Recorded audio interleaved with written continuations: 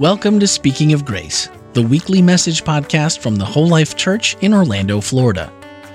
We're a multi-ethnic, multicultural, and multi-generational congregation committed to our mission of loving people into a lifelong friendship with God. We are committed to our vision of being a church without walls, fully engaged in serving the people of our community. Thank you for joining us as we continue Speaking of Grace. Hey there, family. I hope you had a lovely week. As I always like to tell you, if you didn't, then you came to the right place. I know that you've already spent some time with Jesus this morning, and let's spend a little bit more time with him. What do you say? Yeah. So we are doing a series of sermons called Great Question, and I just want to thank you, Andy, for instituting this. It's not awkward or scary at all. No. This is my second round of it, and this is where you as a church congregation get to send your questions in. You sent them in about a month or two ago, and our worship pastor, Pastor Tammy, has taken those questions. Some she's kind of put together, others she's just taken on their own, and she's kind of filtered through them and picked the ones. Now, here's the thing. I don't get to know what they are ahead of time. So next week's sermon, I'll find out at the end of this sermon what I'm going to be preaching on. So again, thanks, Andy. It's actually really fun. I really enjoy it. So today's question that was asked last week is this. If all humanity is the family of God, and Jesus tells us that he has sheep in other folds, does that mean people of other faiths outside of Christianity could have a relationship with God and be part of God's kingdom? That is a great question. Can I ask you another question? Can I ask a question for a question? Is treating everybody the same fair? Think about it. Just thinking about it in your mind. Is treating everybody the same fair? I'll let you ponder that as we kind of go through the sermon. Let's bow our heads and pray. Heavenly Father, on a question like this, I don't want to speak my thoughts and opinions. I really want to get it right, and I want to say what you have to say. And so, Lord, I do pray that if you don't want me to say something, you wouldn't let me. But I pray that what I do speak would come directly from you. I pray these things in your name. Amen. All right. So we have the question. Basically, do you have to be a Christian to be saved? Right? Can I condense it down to that? So there are two schools of thoughts, obviously, on this. There's those who say, no, absolutely not. Why? Well, Romans 10 says it this way. If you openly declare that Jesus is Lord and believe in your heart that God raised him from the dead, you will be saved. So you got to go ahead and believe in your heart that Jesus is Lord. You have to believe that God raised him from the dead. So if you're not a Christian, you're not believing that. If you happen to be in a country that's never heard about Jesus, sorry. And you say, and then somebody says, well, that's not fair. And then they pull this next verse out. When a potter makes jars out of clay, doesn't he have a right to use the same lump of clay to make one jar for decoration and another to throw garbage into? And so there's basically the argument is, this is the way to be saved. And who are we to tell God how to do his job? And on the outside of that, I can be like, yeah, God is sovereign. God does have the right to do what God wants to do. I mean, he's God. He can do it. My question is, just because he can do it, is that what he chooses to do? Does God just look at some people and go, well, sorry that that's where you wound up. Boy, Ken, aren't you lucky? You were born into the Seventh-day Adventist faith at the right time in history. Congratulations, salvation is open to you. But sorry to that person born in another part of the world who didn't have that opportunity. Or may I even put it one step further? This became very This hit hard on my soul when I lived on the island of Guam. When the missionaries came to Guam, they came with the word of God and a sword. And it was believe or die. And they did a good job of being pretty ruthless in their proclamation of the gospel. And it's not just on Guam, it's happening in a lot of places. So my question is, when Jesus is proclaimed that way, does God say, well, the method wasn't great, and I can understand why, I can understand why you might be a little angry that, your parents were killed, but, believe. It's just the way it is. I want to suggest to you today that I don't buy this. Because the other side of the question starts here. Is salvation possible for those who aren't Christian? I want to read to you a series of texts that are going to form why I believe what I believe. I believe the answer is yes, that it is possible. Does that mean all will be saved? No, it doesn't. Just the same, it doesn't mean that all people who call on Jesus' name, right? Because there are plenty of people who call on Jesus' name but don't live by Jesus' teachings. There's not love. There's not kindness. First text, righteousness and justice are the foundation of your throne. You do understand what a foundation is all about, right? It's what everything else rests on. Righteousness and justice. And you could say, well, who gets to define justice? Well, God defines it pretty thoroughly throughout the Bible. Read up and take a look. I don't have time to do that whole thing for you right now. But justice is probably what you think it is. It means that God does the right thing. He's fair. And sometimes fair means that you hold people to different levels of accountability. Unfailing love and truth walk before you as attendants. So I have to tell you, my first deep conviction is that God is righteous, he is just, and he exhibits unfailing love. 1 John tells us that God is love. I did a whole sermon series on 1 Corinthians 13 that defines what that love looks like. Go back and review it if you need to. Romans 1, since we're quoting Romans before this, let's see what Romans 1 says. For ever since the world was created, people have seen the earth and sky.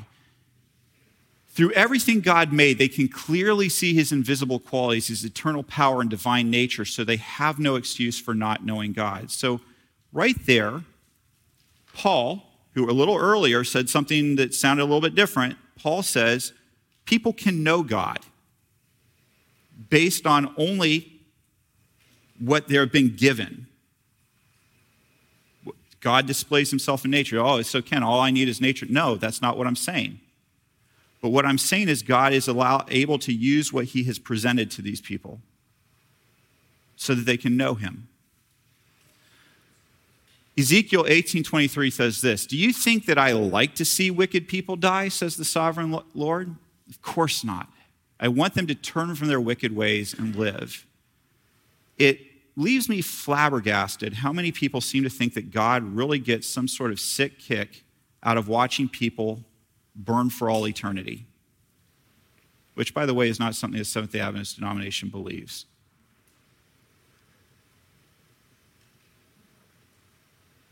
God is very clear in the Bible. I don't like, does that mean that the wicked won't perish? No, that's not what the verse is saying. That's not what I would say that it's saying. But to think that God is kind of out there just kind of trying to look for reasons to not allow you into heaven, that's not who God is. It's just the opposite. God is looking for every reason possible for you to be in heaven with him. Just like me with my kids. I talked about this last week. Do you think I'm looking for reasons for my kids not to be around me? No. I'm looking for every reason I can to spend time with my kids. Romans 2:14 says this, even Gentiles who do not have God's written law show that they know his law when they instinctively obey it, even without having heard it. See, what we believe as Christians is that God put into each one of us a moral compass, that it is embedded deep into us. No matter where you were born, what age you were born in, God put a moral compass inside of you that says to you, hey, that's not the right thing to do. Hey, that is the right thing to do. Now, do some moral compasses get broken? Sometimes. But we're all born with it, according to the Bible. Romans 2:14, they demonstrate that God's law is written on their hearts for their own conscience and thoughts, either accuse them or tell them that what they're doing is right. So these are a couple reasons. Now, let's go back to that verse. You need to call on the name of Jesus in order to be saved. You have to call on the name of Jesus, like J-E-S-U-S. Firstly, we should understand that none of us are actually calling on Jesus' real name in our English language. Okay? Yeshua would probably be the proper name. It might even sound a little different back then. So let's start with that. But here's another thing. Hebrews 11 and 12 kind of brings up a good point. This is God's Hall of Fame. If you've never read Hebrews 11, it's God's kind of Hall of Fame. These are the people: Abel, Enoch, Noah, Abraham, Sarah, Isaac, Jacob, Joseph, Moses' parents, Moses, the people of Israel, Rahab, by the way, not an Israelite, Gideon, Barak, Samson, Jephthah, David, Samuel, and all the prophets. Here's the problem. How many of those people called on Jesus' name? They were all before Jesus. By faith, they looked forward to what Jesus was going to do, not knowing what his name was going to be, but understanding that a Messiah would come and redeem them. So the problem is, if you want to go with a literal, you must call on the name of Jesus and believe that he was raised back to life. None of these people get to be in heaven, because they didn't know his name, and many of them had no idea what the Messiah would look like. We can get a good idea of that because John the Baptist, who foretold Jesus, that was there proclaiming the way, didn't get what Jesus was doing. So there were many of these people that did not have some sort of prophetic gift where they saw an empty tomb and said, yes, I believe in that. They just believed that God was going to do the right thing by them and that he was going to make it possible for them to experience salvation. Here's the other problem with that, if you just believe in the name of Jesus Christ part. James 2:19 says, you have faith, for you believe there's one God. Good for you. Even the demons believe this, and they tremble in terror. Go through the Gospels and see how many times demons say, this is the Son of God about Jesus. Do you think the demons believe that Jesus was raised from the dead? They watched it happen. You better believe they know it happened. So when we start talking about believing in Jesus, it has to be something a little bit deeper than just some sort of quick, just say it and there you go. Some sort of little magical, you just say the words and the incantation's right. It's got to be something more than that, because the demons believe that Jesus is the Son of God and they live in terror of him. It's got to be more than that. It's got to be not just believing in who Jesus is, but believing the message of who Jesus is. You know that whole love the Lord your God with all your heart, mind, and soul, and your neighbor in the same way? You got to believe that. That's the message of Jesus. As I've told you more than a couple times, in biblical times, people's names weren't just like a series of letters and an indicator. A name represented your character. And so we can understand when it says to believe in the name of Jesus, part of that, what that means is to believe in Jesus' character and who he was, what he stood for, and to be with him in that.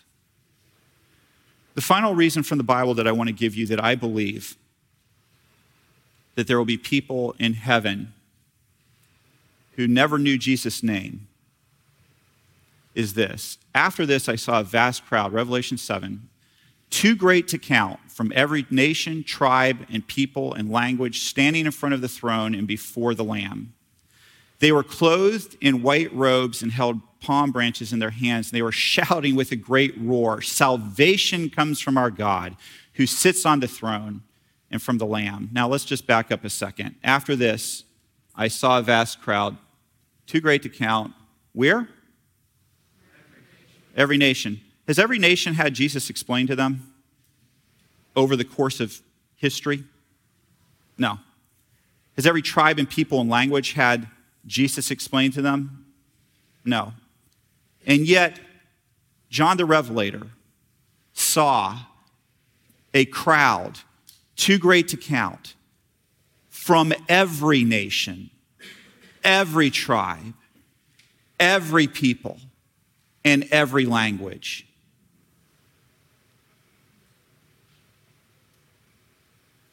So as it turns out, it isn't just a small minority that have been chosen by God because their skin color happens to be right and they happen to be born in the right place and speak the right language. And you know what we're all going to do together? That's what we're going to do.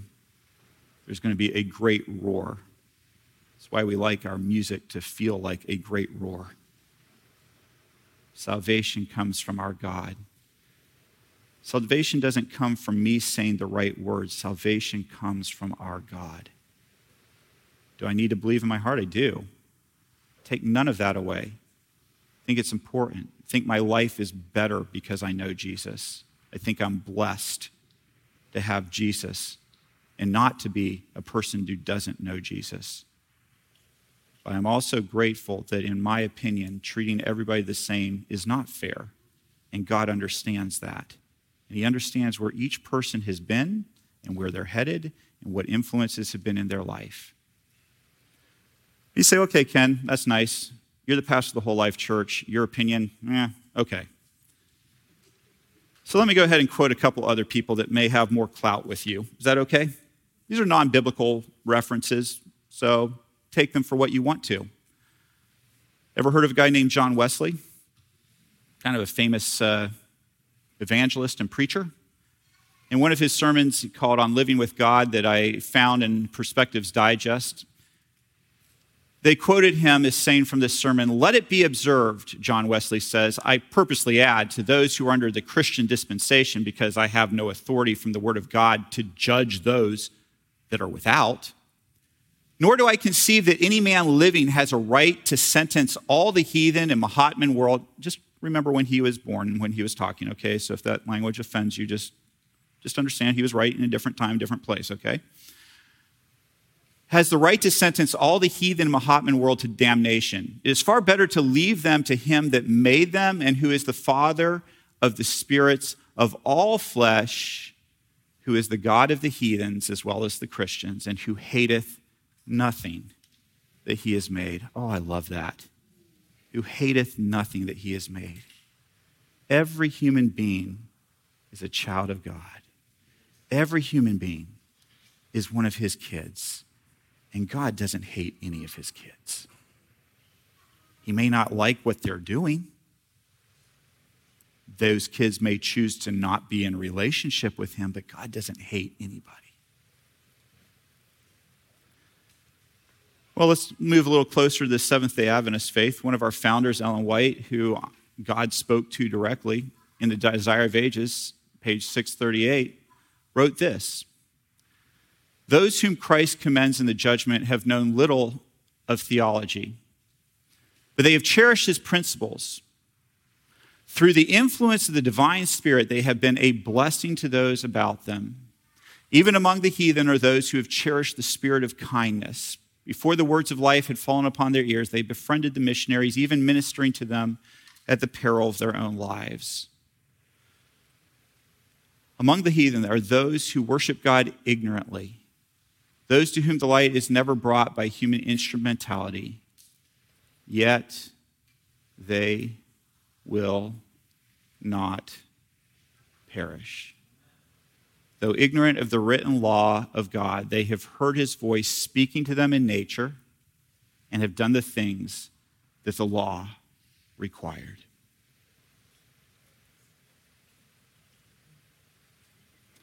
Another one of my favorite writers is a guy named C.S. Lewis. Actually, I didn't finish that quote. "Their works are evidence that the Holy Spirit has touched their hearts, and they are recognized." I can't believe I almost left this out. "They are recognized as children of God." Yeah, love it. As I was saying, one of my favorite authors is a guy named C.S. Lewis, and I'm not going to lie to you. I like children's books. Chronicles of Narnia, just awesome, just love them. And my favorite out of that is this one, The Last Battle. It's the final book in the series. It's the Armageddon book. It's the revelation of the Chronicles of Narnia. And in it, a kind of evil ape fools people into believing that this poor donkey who's had a lion's skin wrapped around him is the real Aslan. Aslan is a Christ figure in this allegory. And so this ape fools many people. And then the ape says that Aslan, the good king, the Jesus figure, is the same as a foreign god named Tash, who is a demon and an evil spirit. And so the ape fools people into believing that. And then there's this final showdown between the forces of Tash and the true believers in the true Aslan. And amongst the followers of Tash is a young man, and as you read the way that C.S. Lewis writes him, as you read the way that he writes him, you start, his name is Imeth, which, by the way, just a little trivia fact for those of you who might not know it, means truth in Hebrew. And so Imeth is noble. And when you read about him, even though he's a part of that evil army, he's doing all the right things. He cares about truth. He cares about justice. He cares about kindness and doing the right thing. And after the final battle, there's this scene where all of a sudden, all those that were on Aslan's side find themselves in a beautiful new Narnia. And shockingly, they come across Imeth. And I want to read to you what Imeth has to say to those who are surprised to see him. He says that he saw Aslan come to him. And he said, I fell at his feet and thought, surely this is the hour of death, for the lion who is worthy of all honor will know that I have served Tash all my days and not him. Nevertheless, it is better to see the lion and die than to be the leader of the world and live and not to have seen him. But the glorious one bent down his golden head and touched my forehead with his tongue and said, Son, thou art welcome. But I said, Alas, Lord, I am no son of thine, but the servant of Tash. He answered, Child, all the service thou hast done to Tash, I account as service done to me. Then by reasons of my great desire for wisdom and understanding, I overcame my fear and questioned the glorious one and said, Then, Lord, is it then true as the ape said that thou and Tash are one? The lion growled so that the earth shook, but his wrath was not against me. And the lion said, It is false, not because he and I are one, but because we are opposites. I take to me the services which thou hast done to him. For I and he are of such different kinds that no service which is vile can be done to me, and none which is not vile can be done to him. Therefore, if any man swear by Tash and keep his oath for the oath's sake, it is by me that he is truly sworn, though he know it not, and it is I who reward him. And this is important, family. Listen to this. And if any man do a cruelty in my name, then though he says the name Aslan, it is Tash whom he serves. And by Tash his deed is accepted. Dost thou understand, child? I said, Lord, thou knowest how much I understand. But I said also, for the truth constrained me, yet I have been seeking Tash all my days.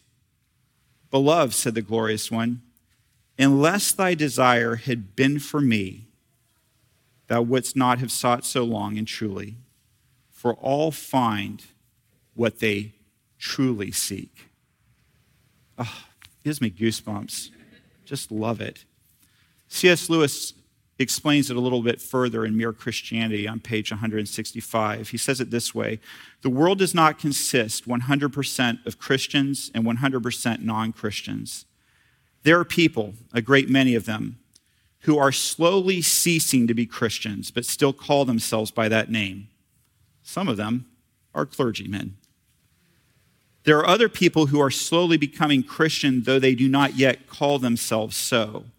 There are people who do not accept the full Christian doctrine about Christ, but who are so strongly attracted by him that they are his in a much deeper sense than they themselves understand.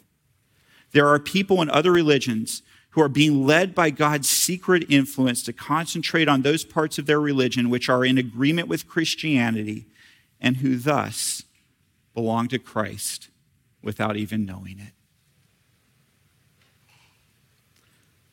I'll let C.S. Lewis, Ellen White, and John Wesley, who are much more eloquent than I am, have that word on that. And I will finish off with Jesus' own words. I am the good shepherd. I know my own sheep, and they know me, just as my Father knows me, and I know the Father. So I sacrifice my life for the sheep, and I have other sheep that I sacrifice my life for too, that are not in this sheepfold. I must bring them also. They will listen to my voice. And right there's your key. They will listen to my voice.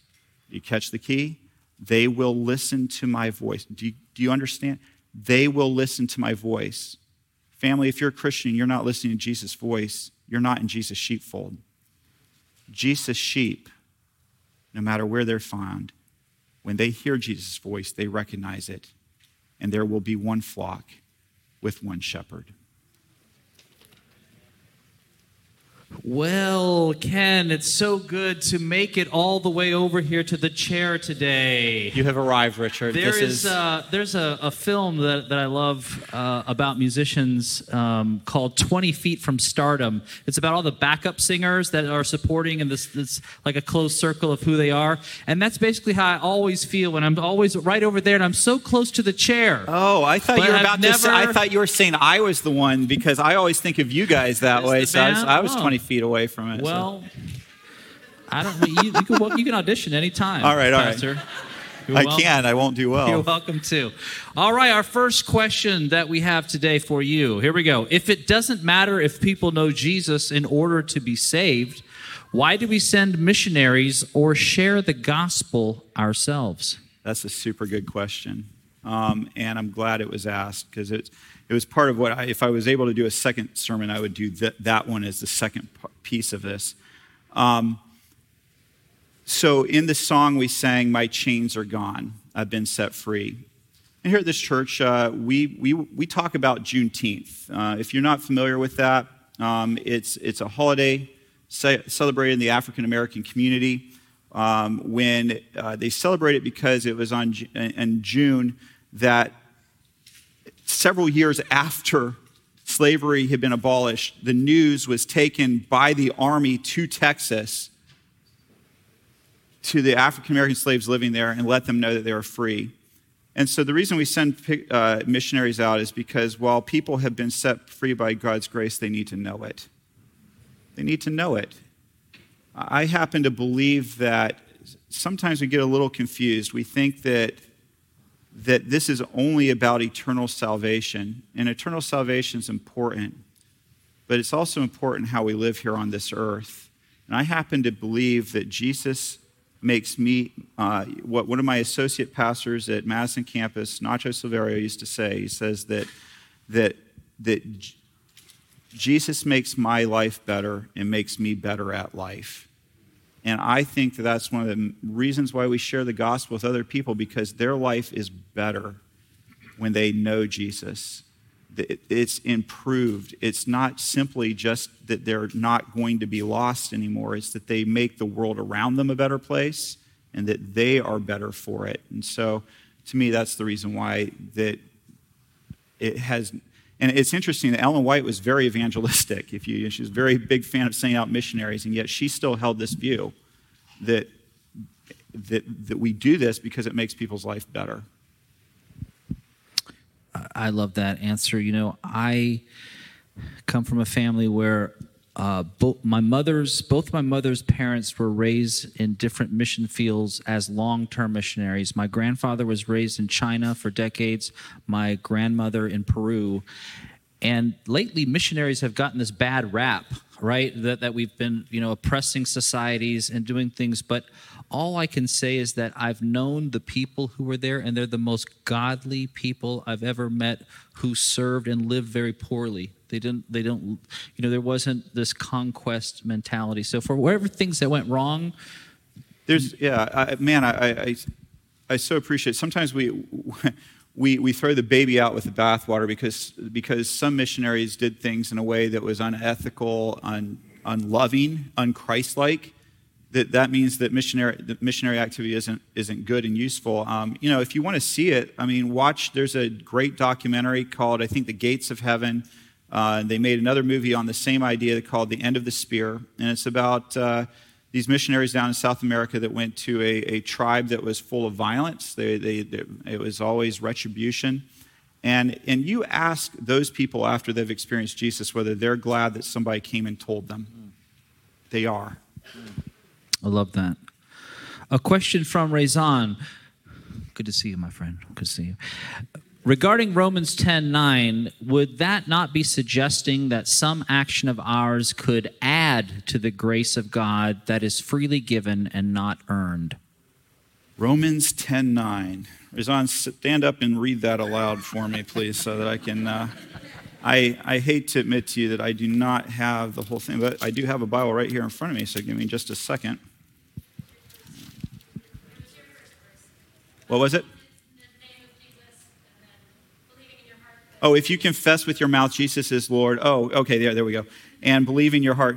I apparently don't even have my own sermon memorized, so there you go. Yeah, that one. It's okay. It's Yeah.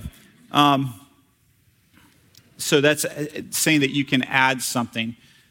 Depending on how you interpret it, yeah, absolutely. I think if you interpret it that it's by saying the magic words, you make things, you make God have to give you salvation, then yeah, I think that's definitely implying something that isn't biblical. On the other hand, if there is an element that each one of us is responsible for in our walk with Jesus, and that's whether we choose to listen to his voice or not. And that, to me, that's not works-oriented, because if I fail to adequately do things the way that he tells me to do, there's grace for me as long as I keep on listening, and I want to be in communion with my shepherd. So, yeah, great question. All right, we've got one more question here, and then we're going to jump to Stanley, who's got something online. This is from Gerald's dad. Gerald's dad often watches, is he in Avon Park? Is that right? This is from your dad. Why should I be concerned about the salvation of others when I myself may be lost? Shouldn't I be more concerned that I get to the new heaven and earth for sure? So yeah, I like that question, and I'm also concerned with that question a little bit. So if I were to say, if there was one thing that Christ came to show, it was that self-sacrifice is the cornerstone of God's character, and that selfishness is the cornerstone of Satan's character. And the argument, the disagreement, the cosmic disagreement was over whether selfishness was God's character or whether perfect love and giving was God's character. So I'm going to answer this question in a way that may not be overly satisfying. I've said what I said just before that, and what I'm going to also say is this. I think that we come to know Jesus best when we share him with other people. I think that if you really know Jesus, you can't just focus on yourself. You have to focus on sharing him. And I'm really grateful, really grateful that God gifted me through human beings the ability to share him with others as a very imperfect person before I I don't know if I still truly understand the gospel. I just don't know if any of us can really understand the depth of God's love and the truth of it.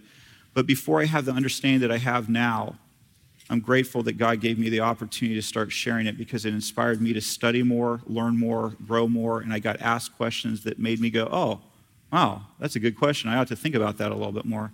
So my encouragement to you is share Jesus with others. It is the fertilizer that will make your spiritual life grow.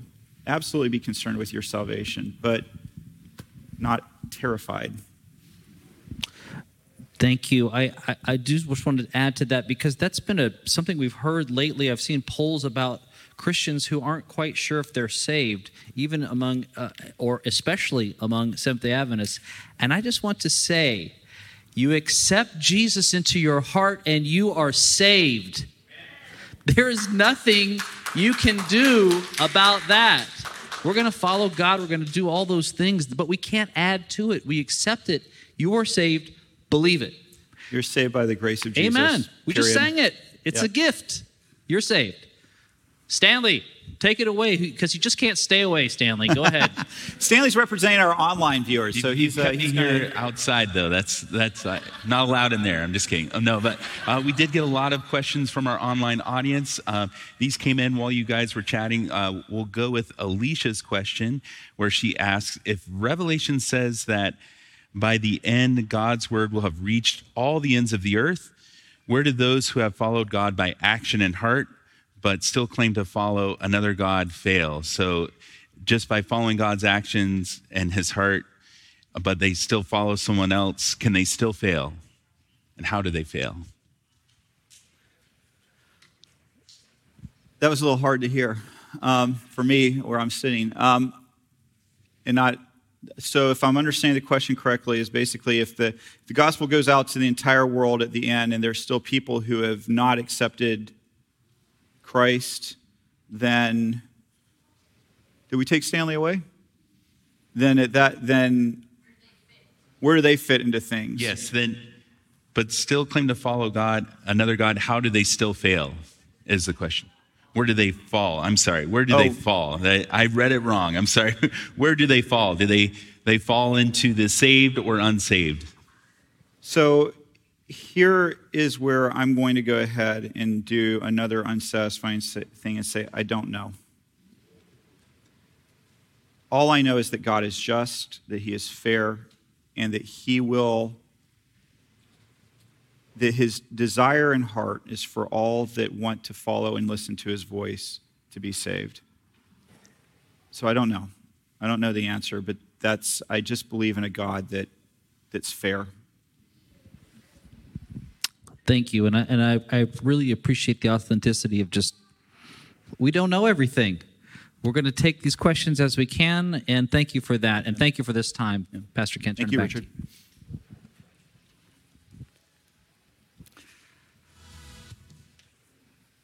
Let's pray. Heavenly Father, we love you. We want to love you more. We are so grateful for your love and the message that's transformed our lives. Help us not to hoard it. Help us to share it. Help us to really care about those whose lives can be transformed, who can have their chains taken away, who are longing for a deeper understanding of who you are. Thank you for being a God who takes each one of us where we are, understands our backgrounds, understands where we're coming from, and treats us with complete grace wherever we're coming from. We love you. In your name we pray. Amen. Family, I love you. Go love your world. Oh, I was trying to get out of that. Okay. Tammy nearly tackled me. I was scared for a second. I was like, wow, I've had people. Oh, it's 2 slides, so I'll need somebody to advance the second one for me because I left my clicker over there. All right, so I hear questions all the time about the great difference between the angry, we're getting some good stuff here, between the angry Old Testament God and the loving New Testament God. So much of the Bible is poetic, metaphoric, and prophetic. If it was written by people within a variety of ancient cultures without benefit of the scientific and technological understandings of today, how can we understand these inconsistencies? How literally should we take Scripture? Pastor Andy, this is you next week, sir. No, I'm kidding. I may or may not have canceled a trip because I wanted to preach on this so bad, this kind of topic so bad. I love this kind of thing. Anyway, so thank you for the question. Can't wait to answer it as best as I can next week. We'll see you then. I love you. Hi, this is Randy McGray, podcast producer and host here at Whole Life Church. Loving people into a lifelong friendship with God is our mission at the Whole Life Church, and our podcasts, Speaking of Grace, and its companion, 15 with Andy, Randy, and Jeff, are designed to help facilitate conversations that help us grow together in that pursuit. Now that you've heard the message for this week, don't forget to check out the Whole Life takeaways for this message. Swipe up in today's show notes and join the conversation. Speaking of conversations, each Wednesday morning we take a closer look at the week's message. That's right, the one you just listened to. We discuss practical ways to apply spiritual lessons and ask honest questions about the issues we face as Christians, all focused through the lens of grace. Your voice is a welcomed addition to that conversation. We encourage your thoughts and your questions by sending a voicemail or text to 407-965-1607 or send an email to podcast@wholelife.church. You can find everything podcast related on our website, wholelife.church/podcast. And plan on spending every Tuesday evening and Wednesday morning with us as we bring you the Whole Life Church inspiration you love straight into your headphones. Thanks for listening and have a great week.